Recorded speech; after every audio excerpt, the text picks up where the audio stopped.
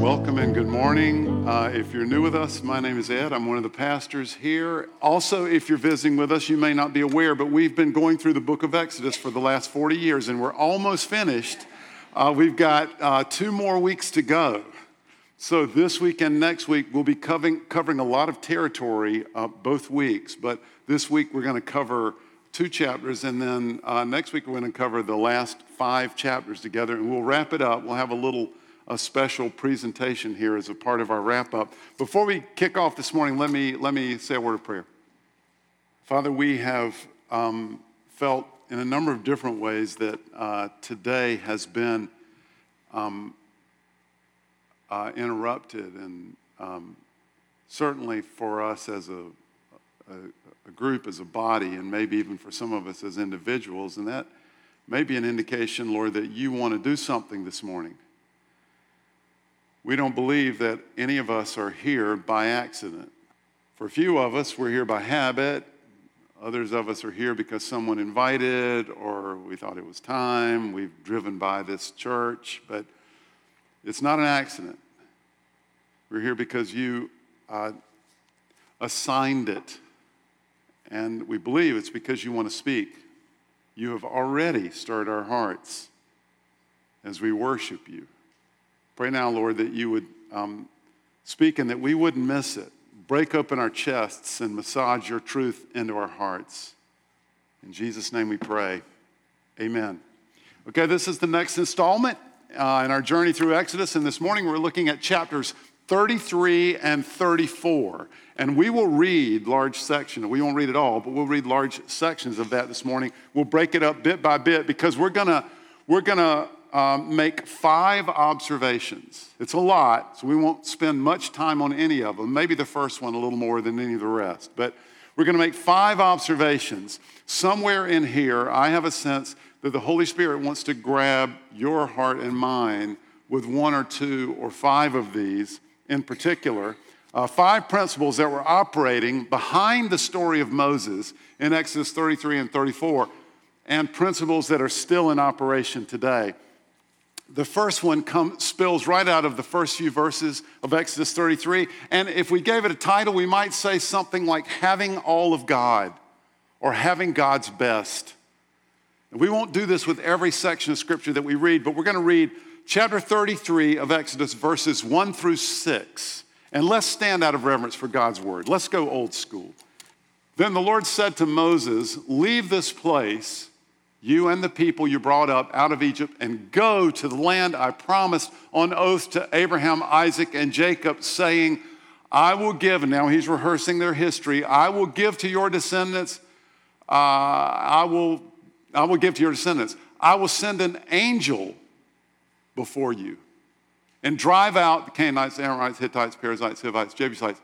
Go up to the land flowing with milk and honey, but I will not go with you, because you're a stiff-necked people, and I might destroy you on the way." When the people heard these distressing words, they began to mourn. And no one put on any ornaments, for the Lord had said to Moses, "Tell the Israelites you're a stiff-necked people. If I were to go with you, even for a moment, I might destroy you. Now take off your ornaments, and I will decide what to do with you." So the Israelites stripped off their ornaments out at Mount Horeb. All right, you may be seated. It's time to get going, but I'm not going with you. That's essentially what God said. I might destroy you if I go with you, but you go ahead. My angel will go before you, but I will not. In other words, God was going to fulfill his covenant promises to these people. He's going to give them the land, but he would not be personally among them. We're going to see more what this means in a moment, but this was a heavy thing for the Israelites to hear. They called it distressing news. Now we're going to skip verses 7 through 11 and move over to the next part of this same dialogue, chapter 33, verses 12 through 14 now. So verses 12 through 14. Moses said to the people, Moses said to the Lord, "You've been telling me, lead these people, but you've not let me know whom you will send with me. You've said, I know you by name, and you have found favor with me, but if you are pleased with me, teach me your ways, so that I may know you and continue to find favor with you. Remember that this nation is your people." The Lord replied, "My presence will go with you, and I will give you rest." And the "you" here probably refers to the entire company, to all of the Israelites. So Moses is once again here appealing to God, just like he did back in chapter 32, if you were here last week. In effect, Moses says, "You must go with us, God. We want all of you, not just your angel. We want all of you. We want all that you have for us. We want your best." Okay, the phrases "know you by name" and "have found favor with me," these are just two Hebrew idiomatic ways of saying we're in a right relationship. We're friends with one another. Moses was relying on this. He was, in fact, appealing to this idea to make his plea before God. I'm reminded of John 15:15, where Jesus says to us, "I no longer call you servant. Instead, I've called you my friends. For everything I learned from my Father, I made known to you." So did you notice in verse 13 where Moses prayed, "Teach me your ways"? Let me make a comment about that. Your ways here refers to how God acts, his methods, his character, his standards. In other words, this is entirely objective. This is how God works in the world. This is a significant part of how God reveals himself to us. We learn his ways through his word and through times of hearing others teach us about God and through seeing the results of his actions in the world. This is why we need to know his story, why we need to know how he has operated throughout history. We need to know his standards. This is God's way. Listen, don't snooze on this. We don't know God simply by having some sort of inexplicable, mystical communion with him. The gauge of our knowledge of God is not how close we feel to him. The gauge of our knowledge of God is not how close we feel to him. We know him increasingly and in large part by learning his ways. That means by learning his revealed standards, his revealed methods, and his revealed benefits. In other words, we learn through objective truths rather than subjective, emotional means. This is why we focus on the Bible. This is why we gather together and tell one another stories about God. This is why we walk through the book of Exodus together. All right, let's finish this first part. Verses 15 through 17 of chapter 33. Then Moses said to the Lord, "If your presence does not go with us, do not send us from here." He's making sure, he's nailing down this plea. "How will anyone know that you are pleased with me and with your people unless you go with us? What else will distinguish me and your people from all the other people on the face of the earth?" The Lord said to Moses, "I will do the very thing you've asked because I'm pleased with you and I know you by name." In this section, Moses is just securing the answer he's kind of already gotten, right? He wants additional reassurance because this is a big deal. Moses and the people in general, by the way, they want all of God. They want God's best. And the Lord agrees.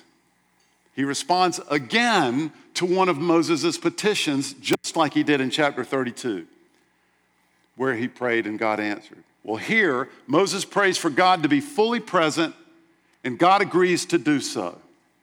So if we had to boil down this entire section, Moses' request to God, it would be, "Lord, go with us. You go with us. We want all of you. We want your best." And you know what that makes me think? It makes me think that maybe we can have part of God. Maybe we can have less than God's best. Maybe we can have less than all that God wants for us. So you can do that relationship with that guy, but you won't have all of God. You won't have God's best if you do. You can take that job. You'll have some success, but you won't have God's best if you do. You can try that business, but you won't have God's best if you do. You won't have all of God. You can make that move. You can move your family. There'll be some good things in it, but you won't have all of God. You won't have his best if you do. These kinds of choices, they often seem perfectly logical things to do. There may be a measure of success in them, but you won't have all of God if you do. Listen, there are decisions, there are efforts in our lives that aren't epic like this. There are times when God is much more interested in our general obedience or in the process that we go through than he is even in the specific decisions we make. For example, imagine Moses wrestling over when the Israelites were camping by tribes. Imagine Moses wrestling over, where do I tell the tribe of Judah to camp? Do they camp next to the Benjamites or next to the Levites? God might be saying, I don't care, Moses, make a decision. Think of Moses laboring over who he would appoint to be leaders when he subdivided and delegated some of his leadership responsibilities. First of all, that whole idea came from his father-in-law, Jethro. God affirmed it, but it didn't even directly come from God. And then we don't have anywhere an indication that God gave him a list of 70 leaders that he wanted to delegate various responsibilities to. No, Moses just used wise discernment over who would be the right people to lead. There are decisions that we make that don't involve the kind of specific, they're not as epic. God is not necessarily interested in the specifics. He's interested in our general obedience, and he's interested in the process that we use in seeking him. But there are decisions that matter. There are directions we take, lifestyle choices we make that are not God's best for us. And we may go and we may have some success, but we won't have all of God. We won't have God's best for us.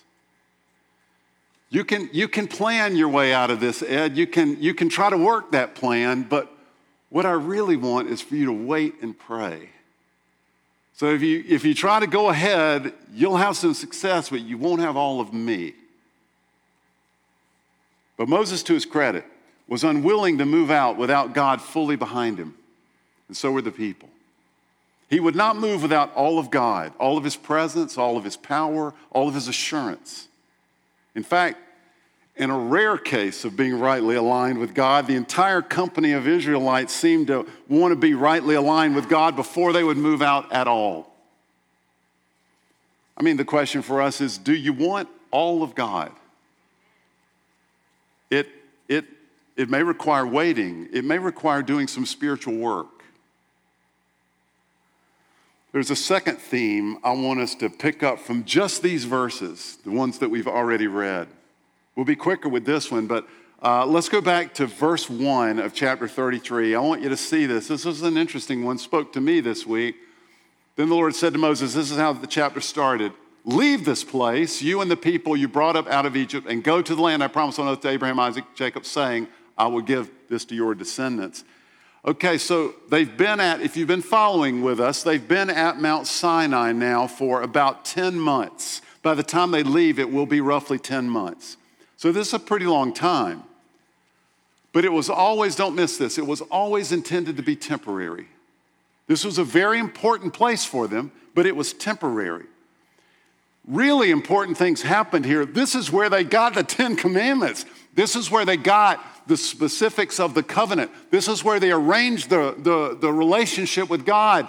They built the covenant and confirmed the covenant together. This is also where they saw some significant theophanies. That means a literal appearance of God. There were significant appearances of God here. God showed more about himself and to Moses and to the people in general here. This is an important part of the story and an important stay for them, but it was always temporary. And this entire section of Exodus 33 that we've read so far was really about God saying, let's get going. The mission is still on. It makes me think that there have been some stays at Mount Sinai in my life. There have been some periods of rest, some vacations. There have been some periods of grief. There have been some times of sickness. Maybe it's COVID. Maybe it's cancer. There have been whole seasons, times when my kids were little, or trying seasons relationally or in church, or an educational season. Sometimes we are at a place of importance in our lives, but it's temporary. There are lessons for us to learn, but it's temporary. We've got something to process or something to get through, but it's not permanent. The mission for your life is still on. God is taking us somewhere, and that hasn't changed. So what I'd like to do here for just a moment is I'd like you to think for a moment about what might have been a Mount Sinai time for you, or you may be in one now. A place of importance, a swirling eddy in a stream. You may not be sure what's happening right now, but it's important. God is teaching you something, and you need to be reminded this morning it's temporary. Let me pray over us this morning. Let's pray really quickly for our Mount Sinai times that we're in or that are coming. Father, I pray for grace and patience. Sometimes Mount Sinai places in our lives can be sweet. Often they're very difficult. There's confusion, or there is sickness, or there's grief. I pray, Jesus, your blessing, that you would bless and keep those who are in a place of Mount Sinai this morning. I pray that you would cover them. I pray, Lord, that what we need to gain, the ways that we need to be bolstered, the way our heart needs to be expanded, or the lessons that we need to learn, Father, I pray that we would collect it, that we would learn it, that we would take it on. And then this morning, God, I pray for a clear reminder that we're on mission. We've still got a place to go. You're still going to lead us there. In Jesus' name, amen. A third principle shows up when we read the next section from chapter 33. And if we gave it a title, we would say, God shows himself to us. So let's read 33:18 through 23 now. Then Moses said, now show me your glory. And the Lord said, I will cause all my goodness to pass in front of you. If you're expecting me to fully explain this passage to you, good luck. This is a tough one. More comments in a minute. And I will proclaim my name, the Lord, in your presence. I will have mercy on whom I have mercy, and I will have compassion on whom I have compassion. But, he said, you cannot see my face, for no one may see me and live. Then the Lord said, look, there's a place near me where you may stand on a rock. When my glory passes by, I will put you in a cleft in the rock and cover you with my hand until I have passed by. Then I will remove my hand and you will see my back, but my face must not be seen. Now this is the fifth theophany in the book of Exodus. And theophany, fancy word for when God shows up. I want you to hear what Dr. Doug Stewart said about this. I want you to hear his explanation of this. He says, you're going to see this on the screen. He says, what happened in these theophanies was not that Moses actually saw God in the same way believers will see him in heaven, but that God manifested himself by producing for Moses' benefit some sort of shape that was visible and therefore gave a sense of closeness and locality to his contact with Moses. And I read that because my response to Stewart's explanation is, what? That doesn't help me at all. That's at least as confusing as the passage itself. Now, we don't have time to unpack some of the phrases here and what they might mean, but I want to make sure you realize that we can't take the mystery and weirdness out of this encounter. There's a reason this encounter gets included in Moses' story, and it's been remembered by Christians over the centuries. These things don't happen very often. Moses asks to see all of God as he really is. So this is another request by Moses, essentially for more. I want more of you, God. And while God cannot fully accommodate this request, he does show Moses more. He can't accommodate it fully because we cannot see God and live. It's too much for us. But God seems to be delighted with this request, and he answers to the degree that he can while still protecting Moses. It seems like he wants to show us more of himself. It seems like God wants to show us more of himself.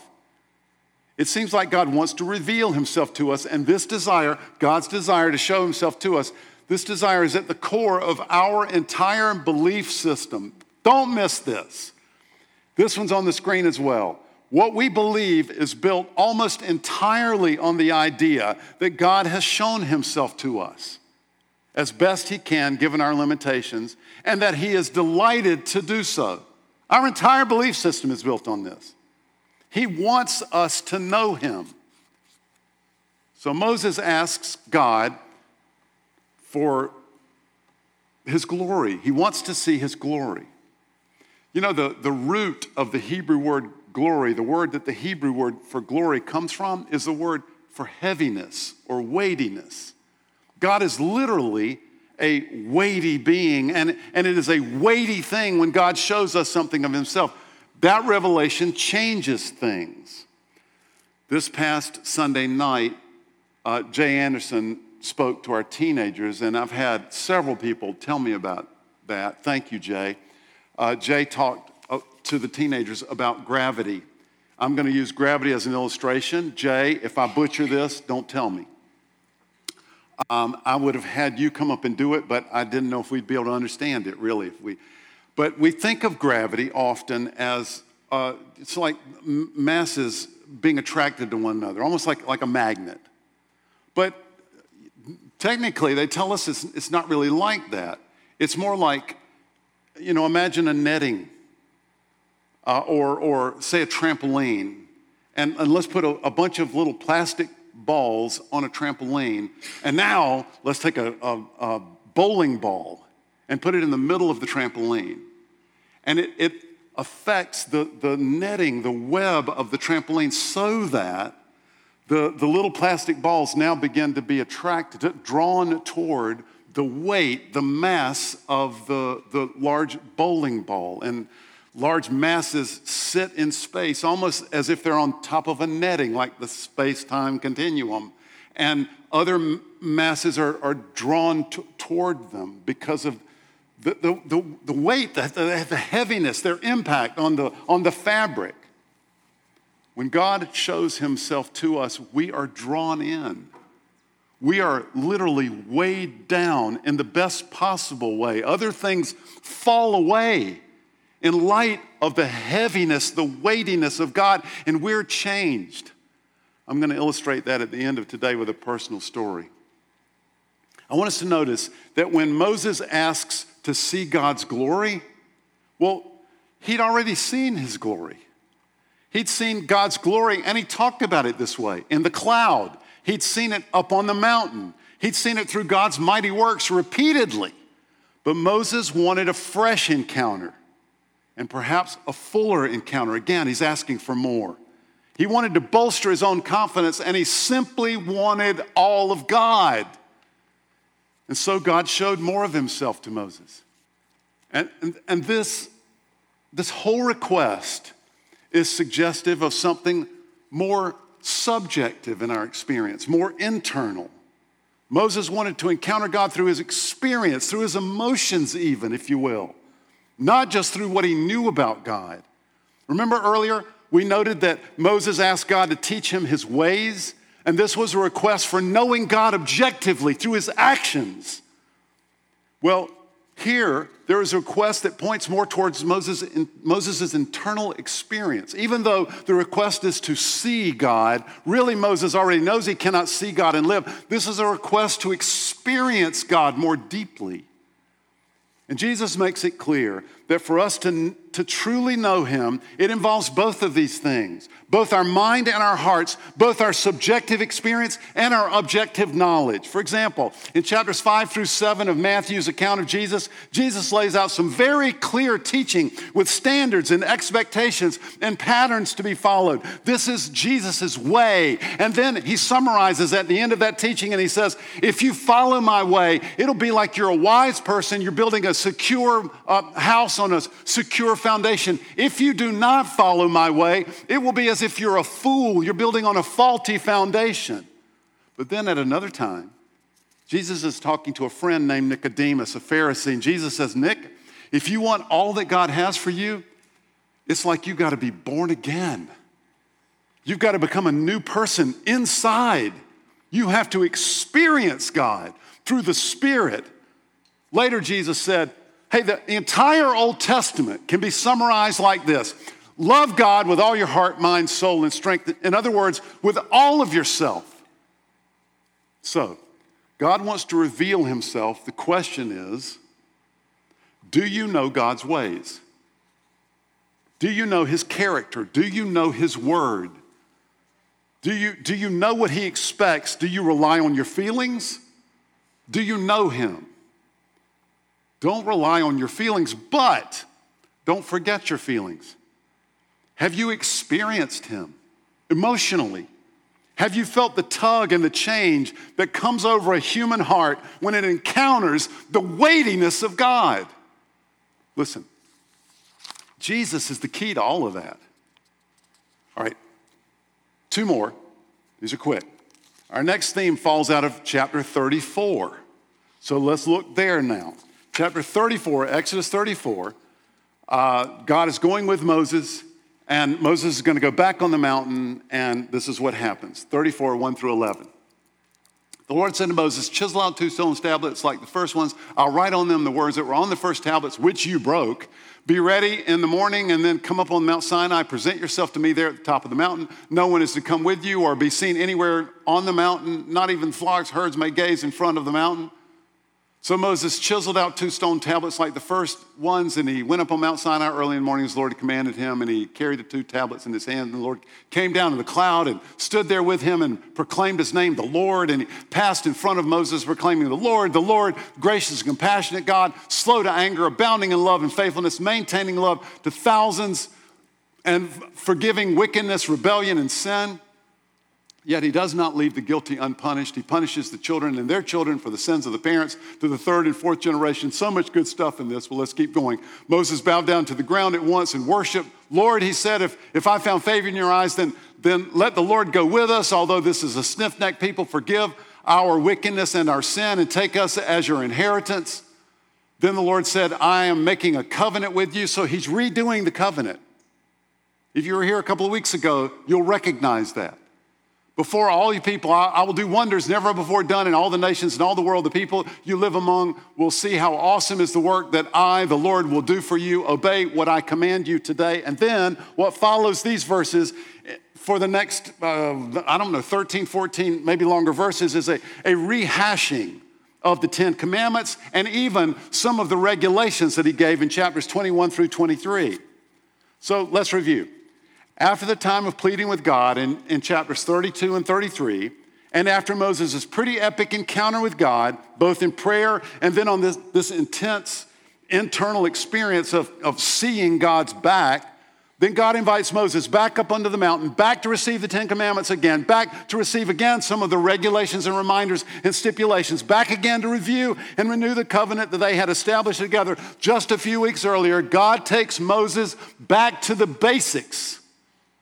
This is a summary of the next 17 verses of chapter 34. We are in a covenant relationship with one another. Moses, I am your God. You're my people. Here's your part. Blah, blah, blah, blah, blah, blah. Here's who I am and what I will do. This is what God often does. He very often takes us back to the basics. I was talking about this yesterday with my wife, Diane, and she said, yep, I believe he has to because we forget. He may even take us back to where things started for us spiritually. Do you remember some of the basics that God has taught you over the years about who he is for you, what he's done for you, in you, and through you? Do you remember the encounters you've had with him over the years? Do you remember words he's spoken to you? Do you need to revisit some of that? God always takes us back to the basics. Final theme shows up at the end of chapter 34. If we had to give it a title, we would say, and we are changed.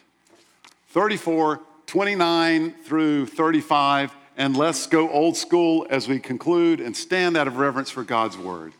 When Moses came down from Mount Sinai with the 2 tablets of the covenant law in his hand, he was not aware that his face was radiant because he had spoken with the Lord. This is just so freaky and very cool. When Aaron and all the Israelites saw Moses, his face was radiant, and they were afraid to come near him.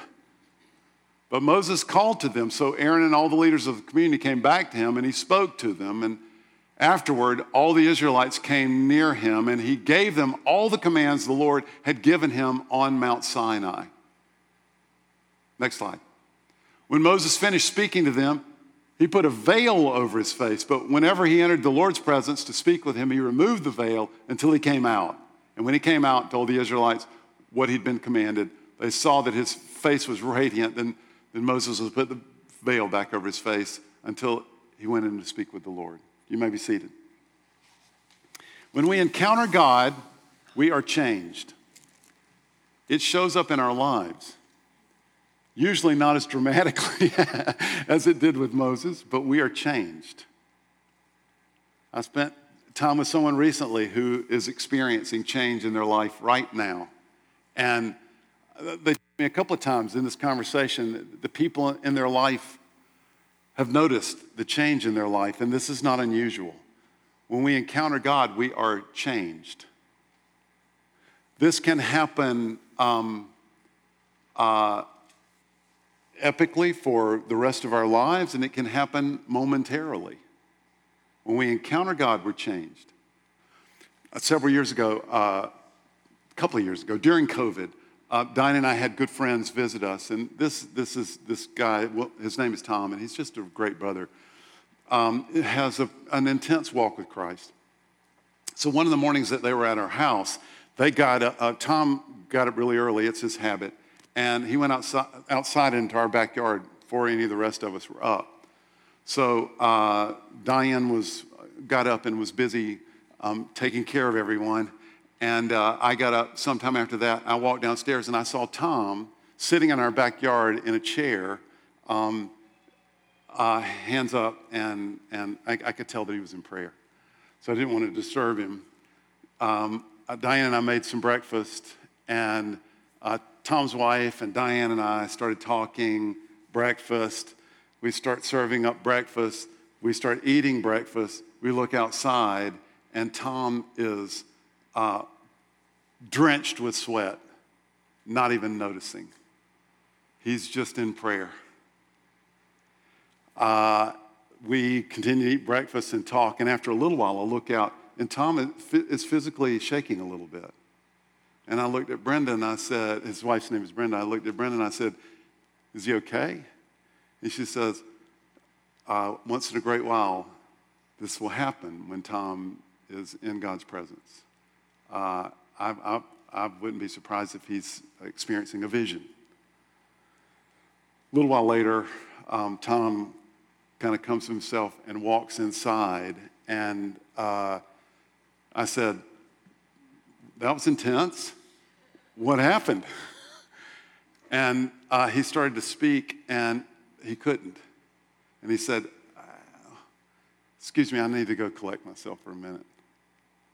He went upstairs. 15, 20 minutes later, he came back downstairs and told us his experience. He had a vision, and God had spoken to him, and it had been very, very intense for him.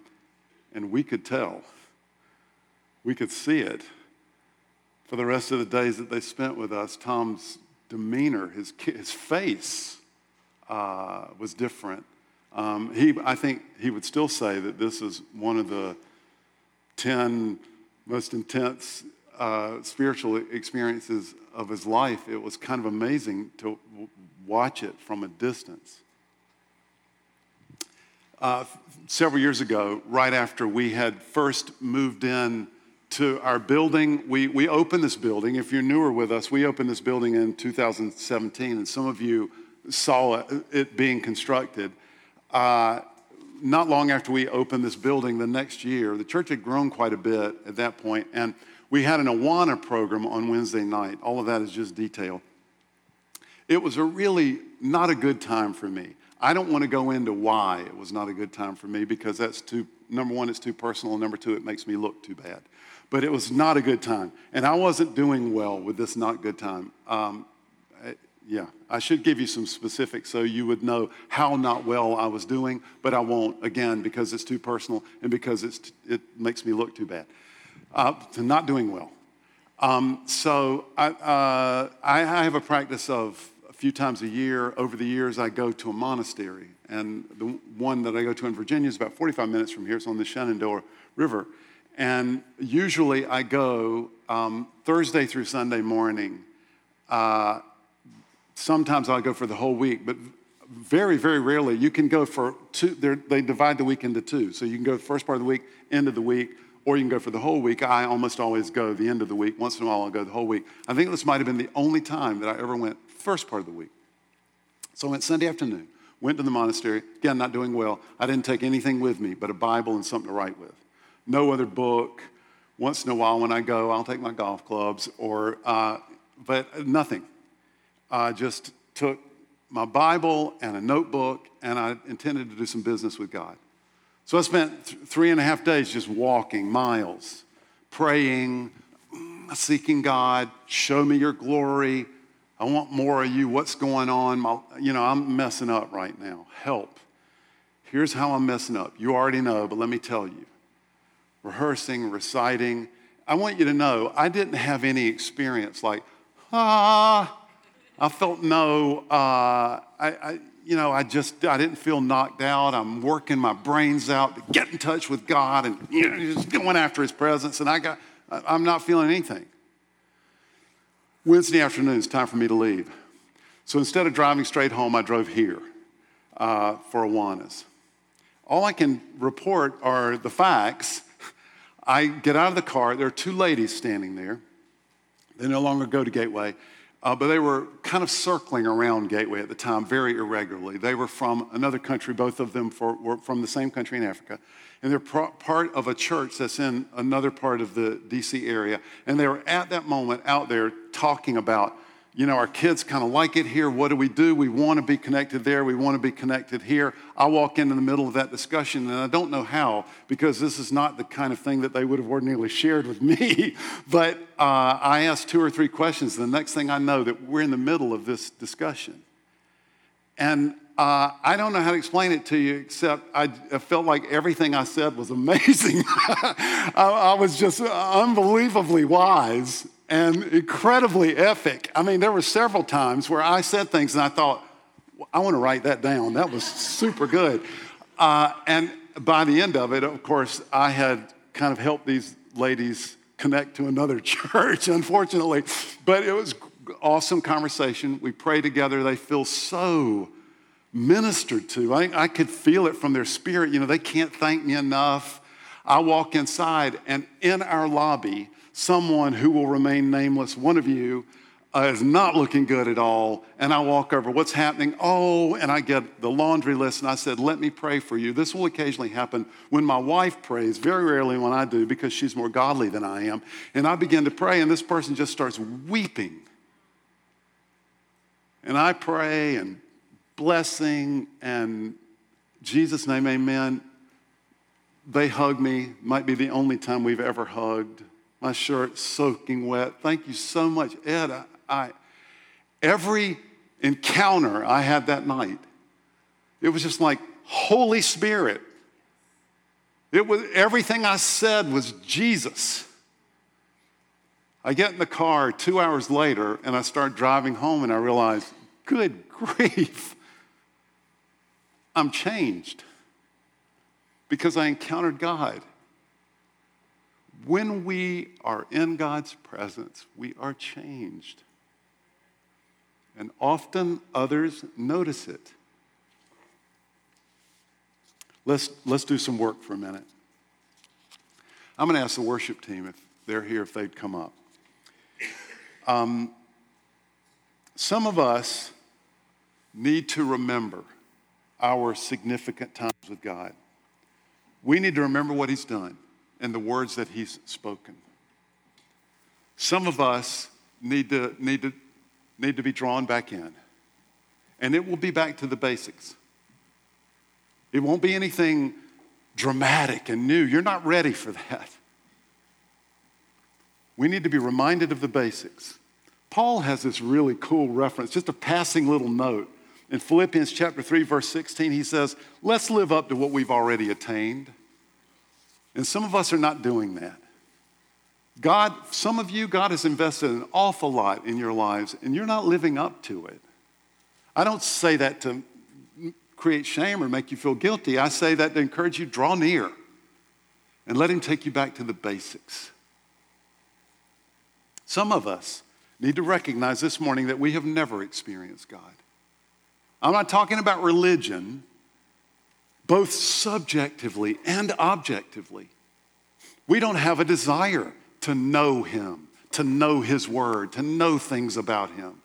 And we've never felt that tug that changes us. We may not know enough about God, or maybe we've never internally changed, but been changed by an encounter with Jesus. So, pause. Jesus, I want to know you. Jesus, I give you my life. I want you to be the governor of my life. I've been far from you and I'm a sinner. And I ask you to change me and forgive me. If you prayed anything like that, by the way, I want to know this morning or sometime this week, email me. Finally, some of us need to ask God for a fresh encounter. Some of us, like Moses, want to know more. And you need to ask him for a fresh encounter. Are your best spiritual stories 10 years old? And it's time for a fresh encounter with God. Let's stand. So, Lord, we have been in your presence. We have sung to you, and we have prayed, and we have heard from you.